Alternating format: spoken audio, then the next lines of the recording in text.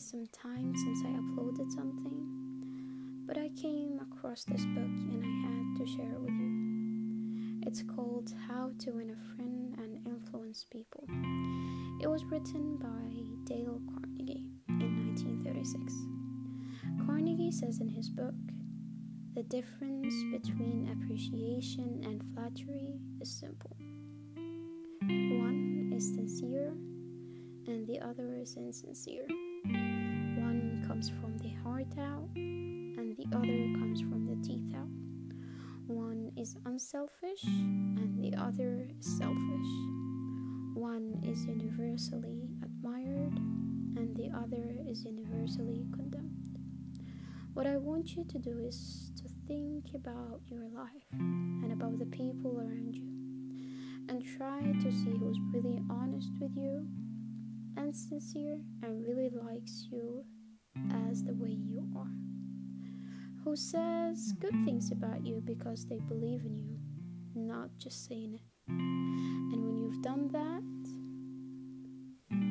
and you still feel that you're in a relationship where you don't feel relieved or comfortable, please and please take a step back. Ask yourself, where would I reach with this person from 5 years from now? Would I be happy with the way they treat me? The way they exist in my life? Does this person helps me to be a better version of myself? Or they keep on telling me that I can't? If they do so, please take them out of your life before they do. Because all they do is that they break you down. And it's gonna be hard. I promise you it's gonna be hard. I've been through that. I lost a lot of people, but I gained myself. There was a essay for a Kuwaiti writer. His name is Yusuf Al-Hajri, and he says, take this as a rule.